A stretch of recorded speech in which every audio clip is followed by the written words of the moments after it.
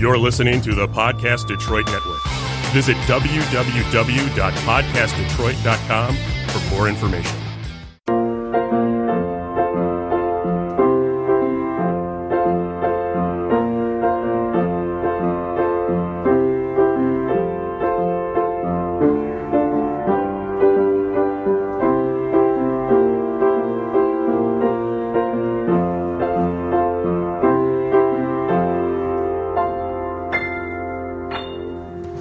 Welcome to the Make Meaning podcast. I'm Lynne Golodner, a writer, entrepreneur, and change maker, and I've dedicated my life to sharing stories of how people make meaning in their work and find purpose in their lives.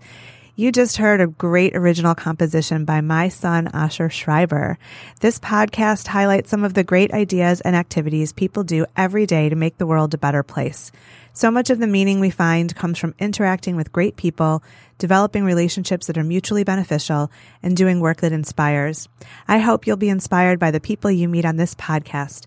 We all need to find a way to make meaning in the mundane. I'm Lynne Golodner, and today in the studio with me is Karen Dybis, digital engagement editor for Corp magazine and a widely published and incredibly prolific author.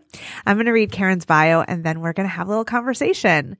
So Karen Dybis, who graduated from the University of Michigan, go Blue, with a degree in English and in communication in 1995, is a Metro Detroit writer who has blogged for Time magazine, worked the business desk at the Detroit News, and written for many other publications. She is the author of 3 books: The Ford, Wyoming Drive-In, Cars, Candy, and Canoodling in the Motor City. Very cute title. Better Made in Michigan, The Salty Story of Detroit's Best Chip, about Detroit's tasty potato chip manufacturing history.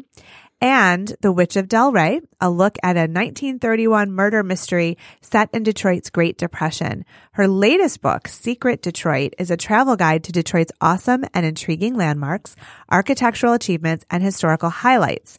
It published in April 2018. Welcome to the studio, Karen. Thank you so much for having me. It is such an honor. I don't know anybody making more meaning or finding more purpose in her work than you. It's just great to have you on the show. Oh, that's a wonderful compliment. Thank you for that. Well, so let's just start with like the big everything. I see you everywhere all the time promoting your books, speaking, and so many books come out right in short succession. How do you do all this, and how are you getting everywhere to be able to promote these books? Well, the opportunity to write full-time on a freelance basis kind of fell into my lap when I decided to leave a full-time job when I was working at the Detroit News and found that my infant son, who I decided to stay home with, never slept. So he did everything opposite of any baby book. So I thought, okay, we need to be unconventional and we're going to need to make this work. And I needed that outlet of creativity to offset kind of the quiet of a household that I wasn't used to being in. I was used to the hustle and bustle of a newsroom. Sure. So I started writing, and when the kids got older and went off to school, then I had like a 7-8 hour block of time that was completely my own. And instead of going to Target every day, which I firmly had intended to do at one point, I said, all right, I have this opportunity to continue to explore topics that are interesting to me. And in a way, find the deficits in my own education and fill them in. My husband loves history, and it's always been a passion of his family's. And it's always been a hole in my background. Never had a love for it when I was younger, and then started writing so much about Detroit that you stumble upon interesting characters and people through everyday conversations. And I had a great story run in the Detroit News on drive-ins. And that's when the publisher of my first book, the one about the Ford, Wyoming and Dearborn, approached me and said, we want books on drive-ins. We're going to do this big nationwide push. Wow. Would you write about the one in Michigan? And they picked the Ford, Wyoming because it's one of the largest at the time in the world. Sure. And I was like, this is it. This is my destiny. Every journalist and probably anybody that really has an opinion wants to write a book. Right. And that was what I was going to do. And I had no blueprint, no idea what I was going to do. And it really was a shift in my career that I didn't even recognize at the time. But now I look back in complete shock and in some degree awe and thankfulness that that was what happened. Sure. Because it gave me this whole different point of view, and I was able to redefine who I was. I'd continue to define myself as a news reporter, as if I was still sitting in that room with everybody. Sure. And really, I wasn't. I mean, I kind of diverted in a way. But you're still writing stories all the time for Corp. Do you still write for the Detroit News? From time to time. Yeah. Yes. So you're freelancing.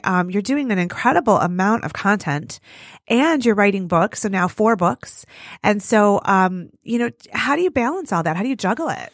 It really is that idea of balance, which we all know doesn't exist. But in my attempt to please, I guess, both masters, the master of I've chosen to send my kids to a faith-based school. They go to a Catholic school. Okay. So that takes money outside of kind of everyday budgeting. So it's like, well, freelancing makes me happy and it does pay for the bills of different things that we choose to do as a family. Sure. Okay. Win-win.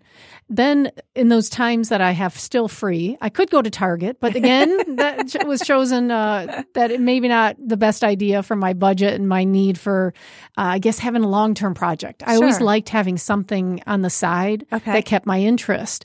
So that became how I balanced it. Was in the morning is freelance, in the afternoon is whatever passion project I particularly chose that day. Okay. And these books have allowed for that wonderfully in that they're about a quarter the size of a typical book you'd see from a best-selling publisher. Okay. So they're more accessible to do in a short-term basis. And then they keep you on a pretty tight leash. They're short deadlines. Okay. So it focuses you quickly. Okay. And I'm always motivated by a deadline. Yes. If you don't give me one, I really can't function. Exactly. And so if they said a year from now, we want a book about potato chips, and I said, all right, I can make that happen. Actually, I harassed them to do it. They didn't see the glory of Detroit potato chip history as much as I did. Yeah. How did that topic come about? How did you get interested in doing that book? Well, that is what's great in a way of having 2 different streams of interests of your short term and long term. Is short term, I was writing stories about Cars Nuts based in Madison Heights. Okay. Fantastic company, really a success story where they sell their snack foods nationwide. Sure. Well, the guy who owns it, Nick Nicolay,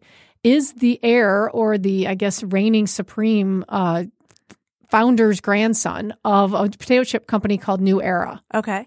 And everybody around this area has some New Era something in their office. It was amazing to me when I would go to like antique shops or thrift stores, you inevitably see these tins of potato chip companies. Sure. And then Better Made itself has a collection. And so I was intrigued with this. And one day was talking to Nick Nicolay for an interview for my so-called day job.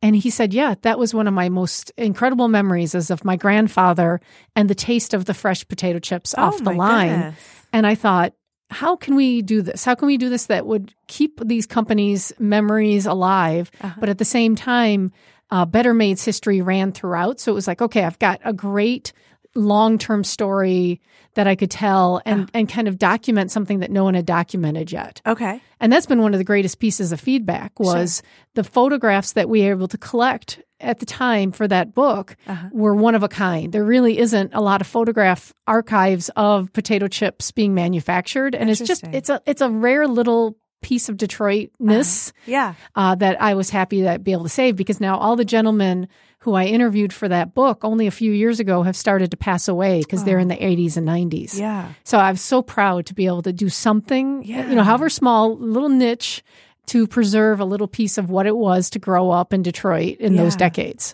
That's really beautiful. And it is so important to document those histories, personal stories. I mean, we know of Detroit as the Motor City. We know of Detroit as Motown. I don't know that its potato chip legacy is as widely known. So that's a really interesting little niche. Are there other niches you've discovered of, specific industries or products that are very Detroit? Oh, that's what I love about doing this is you kind of play that in-between game. So everybody understands, like you say, certain parts of Detroit's history. So how can you find the stories that got forgotten and elevate them? Okay. And to me, this is the best part of what I'm doing right now is trying to one-up the other so-called Detroit historians. So you know that so-and-so is a Belle Isle expert. You know that so-and-so has an expertise on the Ferry Seed Company. Those are their territories, let's say. Okay. So you need to find your territory. And mine is kind of all over the place because I really diverted from a building, a business, and then a true crime story, for example. Yes. So I feel like the 4th book kind of brought them all together, and it's almost like a tourism guide about the city. Yeah. So it took all that and put it into one. Tell me a little bit about Secret Detroit. I haven't had the joy of reading it yet, but it's every time I see a post from you, there's something about Secret Detroit. So just take me through that process of how you hit on this topic and what are some of the gems in the book? Well, this is one of my favorite things about the book was it's one of these occasions when the travel writers in town either all were booked and had other assignments and things they were doing. And so everybody kept taking a pass on the book. And I only found that out later. I like to think that I was the first choice, but you know what, in life, you don't always get the first. You get sometimes what's meant for you. Exactly. So I say it was meant for me. So when I heard the topic from this publisher, they wanted someone to take a look at all the things that were kind of Detroit, but were underground or maybe not known to the general public. There are so many people in Detroit that knew all this stuff, and I applaud them. But even I, as a traveler of those streets over the last 20 years, didn't realize half the things we had. Sure. And so that was the summer of adventure, was taking my 2 kids with me on their summer break, and we would hit these 4 or 5 places a day, all summer long. And we would either do like a tour of the Motown Museum, or we would go find a statue that we had heard about, or we would look for this art park that everybody was raving. And that became not only fun to do when it wasn't 90 degrees. They complained a little bit about that, but it also became a way to kind of see neighborhoods I'd never seen and to understand a little bit more about what made Detroit tick. So it was the best assignment ever in that it took all these little factoids I had heard over the years and brought them to life. Or almost like my Detroit to-do list. Someday I'm going to go do that tour. Nope, someday is now. And we're going to go there. Like I'd never been to the Dawson Museum of all the shipwreck. And it's awesome. A fantastic resource. Incredibly beautiful, well organized. You know, half of Belle Isle I didn't even know was there practically. So it kind of got me out of the house and into the city in a way that I had not before. So it was a passion project in more ways than one. And so then that became, okay, what do we include in the book? Okay, well, let's do a secondary round. Let's look at what else is out there. Maybe there's some new things that just popped up. And what amazes me is even in the course of when the book was researched in 2017 to when it was published now, I could probably add 10 more new things. Oh, my goodness. Because either someone found something that was interesting or something opened. That was like, oh, that's incredible. I didn't know we had that. So hopefully someday we'll do a revision. But it's one of those things that I'm glad I did because it really added a depth to the conversation that I didn't have before. Loved it. So your next book needs to be about Detroit's oldest rowing club, which is the Detroit Boat Club. It's where my husband and I row. And I love it. I'm just this, we discovered this 4 or 5 years ago and we learned to row. And it's just, we don't do it competitively, but there are masters who row 5 a.m. most of the year. But the Detroit Boat Club, in all of its paraphernalia, and it was a beautiful building. I don't know that it will ever be restored to its full glory because it's such a massive project, but it calls itself the country's oldest rowing club. And so somebody needs to write that. I mean, I don't know whose territory it is, but I will read that book. I think that would be fantastic. Well, that's the challenge of doing these books to some degree. Is like Secret Detroit, I can mention them and they're in there. But the idea of how do you tell an effective story and give that drama is really what has changed my writing to some degree. Is I had been really good at offering facts because that's what they teach you in journalism school. But how do you string them together in a way that is interesting and truthful and takes the facts in a whole different way. And I think that to me has been one of the, again, most interesting parts of this process, this journey, is studying how great storytellers do it. And I wouldn't put myself in that category. I'm a good storyteller right now, but I love reading other people's work and just being blown away saying, yep, that's the goal. That's the new goal, and keeping moving my own dreams forward. That's awesome. So how have you seen your career morph and evolve, and what do you think is next? I mean, you started as a journalist. You ended up combining that with being a book author. So you're writing long form pieces. The mom of 4 kids, I know that time ends and they go to college, and then it's more than 7 or 8 hours a day, which is cool. What do you see as the next step in Karen Dybis's career? Well, I'd love to do a variety of things because I find myself interested in so many different storytelling techniques. So like I love podcasting. I'm addicted to podcast listening. Oh, I love it. So radio or podcasts, I'd love to see if I could work with someone on that. I definitely want to stay in the book writing zone. And I have 2 ideas right now that I'm kind of researching and saying, are these the ones that could take me to that next step up? I'd love to have the experience of having written something that is, again, a story that shocks and surprises people. Like, I didn't know that. I don't remember that person from history. Now they're brought forward again and not forgotten. That's a big goal of mine, is to kind of find the people who've been forgotten and remember them, or give them some voice again in what's happening, even how they affect current events. Sure. And then the other thing I want to do is I do want to find that little in between. There's yes, it takes you 3 years to write a book. There's the article that takes me that morning, but that beautiful long form in between of telling stories that are relevant, but maybe not to a book length. Sure. I feel like that one is missing for Detroit to some degree. Okay. So I'm not sure who or where, but I always love the opportunities that I'm finding to do it as new publications come online, or different mediums exist. Like, who knew we'd be doing this even a few years ago? Right. It's totally intriguing. And I love that this is open to every possibility. Yeah. This communications and journalism and media has never been more exciting, even though it's changed a lot. Yeah. It's never been more interesting, in my opinion. It is wonderful to see all the new tools and techniques that are grabbing attention and through which people are sharing really powerful stories. It's great to have a multimedia approach to things and, really attract all the senses in the storytelling pursuit. So on this show, we talk about how people make meaning in their work and find purpose in life. And I wonder if you could share with our audience a little bit about how you've found meaning, or what you would define as your purpose, and how you've sort of built your life around that.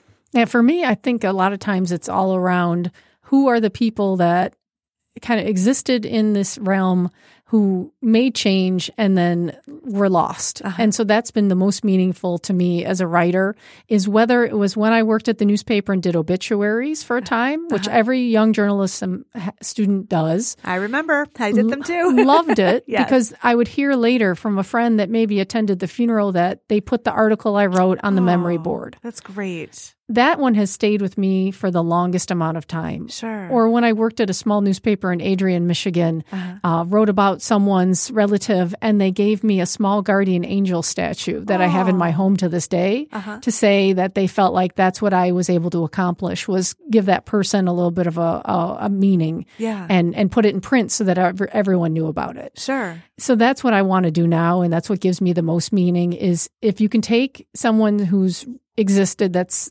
100% true, and that's where I find my skill set. I would love to write fiction, but I really feel like right now what I've developed is a real strong nonfiction bent. Sure. And if I can find some way to honor those people that have come before us. Yeah. So I speak at a lot of small history kind of focused book talks. So we have genealogical societies, historical societies, libraries will ask me to come talk about the books. Great. And the most meaningful thing that happens to me is the book is already out there. I can't maybe change it, but people come and bring me new information or experiences that they had. So I had a book event for the potato chip book, as I call it, where someone came and sang the New Era theme song to me and just did almost like a tap dance along to it. And that was just such a cool. amazing moment that someone just wanted to share that part of their childhood. Like, I remember hearing this on the radio and I just have to sing it to you. Yeah. One of the book events around the Witch of Delray, which is a true crime case where the woman was put in jail for a murder she didn't commit. There was a woman who came to a book talk most recently that grew up with one of her sons and said, "That's him?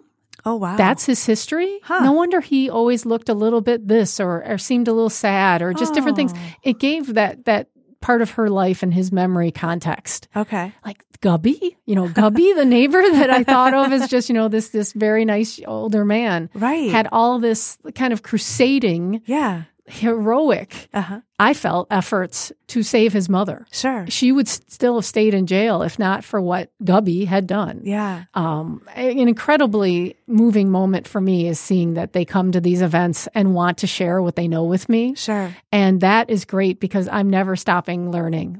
For me, that is the best part of what my profession is and what gives it meaning. Yeah. Is that my understanding grows with every book I read, with every article I write, and I feel like I'm a better person for it. I'm much more understanding and sympathetic, and I needed that. Yeah. I definitely had the teenage, I know everything, like everybody else. Yep. And that somewhat spills into adulthood. And I'm so glad to be told sometimes that I don't. Right. It takes me a while to absorb it. But I do. I get there eventually. Yeah. Well, and these books have been very meaningful for that reason. That's really cool. I think one of the most special things about the type of writing that you're doing is that you're showing each person's importance on the Detroit landscape, on our history, on the community, the collective community. And I remember when I was interning at the Oakland Press many, many moons ago, and I had to write obituaries. And I remember somebody told me that you want to figure out which ones are the most interesting, quote unquote, obituaries. And I thought, how sad to not be one of the most interesting ones, because every single person was interesting and important in some way. And I think the kind of writing you're doing is showing that. And maybe this whole conversation about making meaning, finding purpose is to figure out how each of us is important. Even if it's small, it could just be on my kids or on my husband or in my little corner of the world. I'm important in making an impact on others. And the world is a better place for having done that. You know? Those are the stories that resonate most deeply with me, is not only the idea that like this can happen to you, but that it is such a small thing and has such lasting impact. So everybody to me is important. And I always felt like when I did work as a reporter full time, that was my best asset, was that I could see interesting stories and no matter who was put on my interview list for that day. Exactly. And I could find some way to tell their tale in a way that would interest others. Right. And now I can understand that more, again, as a mother, as a person who tries to volunteer in her community, of why everybody matters. Sure. And I remember telling my kids, and they won't get it probably to their parents as well, like, you're never mean to anybody. Because not only in Detroit is it the biggest small town, and everybody knows everybody, but everybody is somebody's baby. Yes. So that mean neighbor that yells at you over the fence because you left something on your sidewalk, or, you know, whoever, it might be that driver next to you on the freeway, whatever the place, whatever the time, that's somebody's baby. Yes. And somebody loved them. Yes. And so you should treat them with humanity and respect. And for me, when I again became a mother, and once I started understanding some of these stories, especially ironically, in a lot of the cases, they did not have children. Oh. And so to track them down and to find them, you had to go through either extended family or through newspaper reports and come back at them. Sure. But then you'd find out that they have scholarships set up. Right. Or they, in the case of one woman I'm researching right now, donated 3/4 of her money when she passed away to an orphanage. Oh, she had no amazing. children. Yeah. But yet children meant something to her. And you're like, wow, what is that? Well, sometimes people who've built these, business empires, or they were so entrepreneurial, even like Oprah, they don't have biological children of their own, but they're impacting the world and others in very meaningful ways. And I think that we need both kinds of people. We really do. Well, Karen Dybis, it has been such a pleasure to chat with you on the Make Meaning podcast. I'm always impressed by your latest, greatest book, and I can't wait for the next one. I'm sure there's something in the works. But it's just such a delight to talk with you, and I appreciate you taking the time to join us and talk about how you make meaning. I'm honored to do so. Thank you again.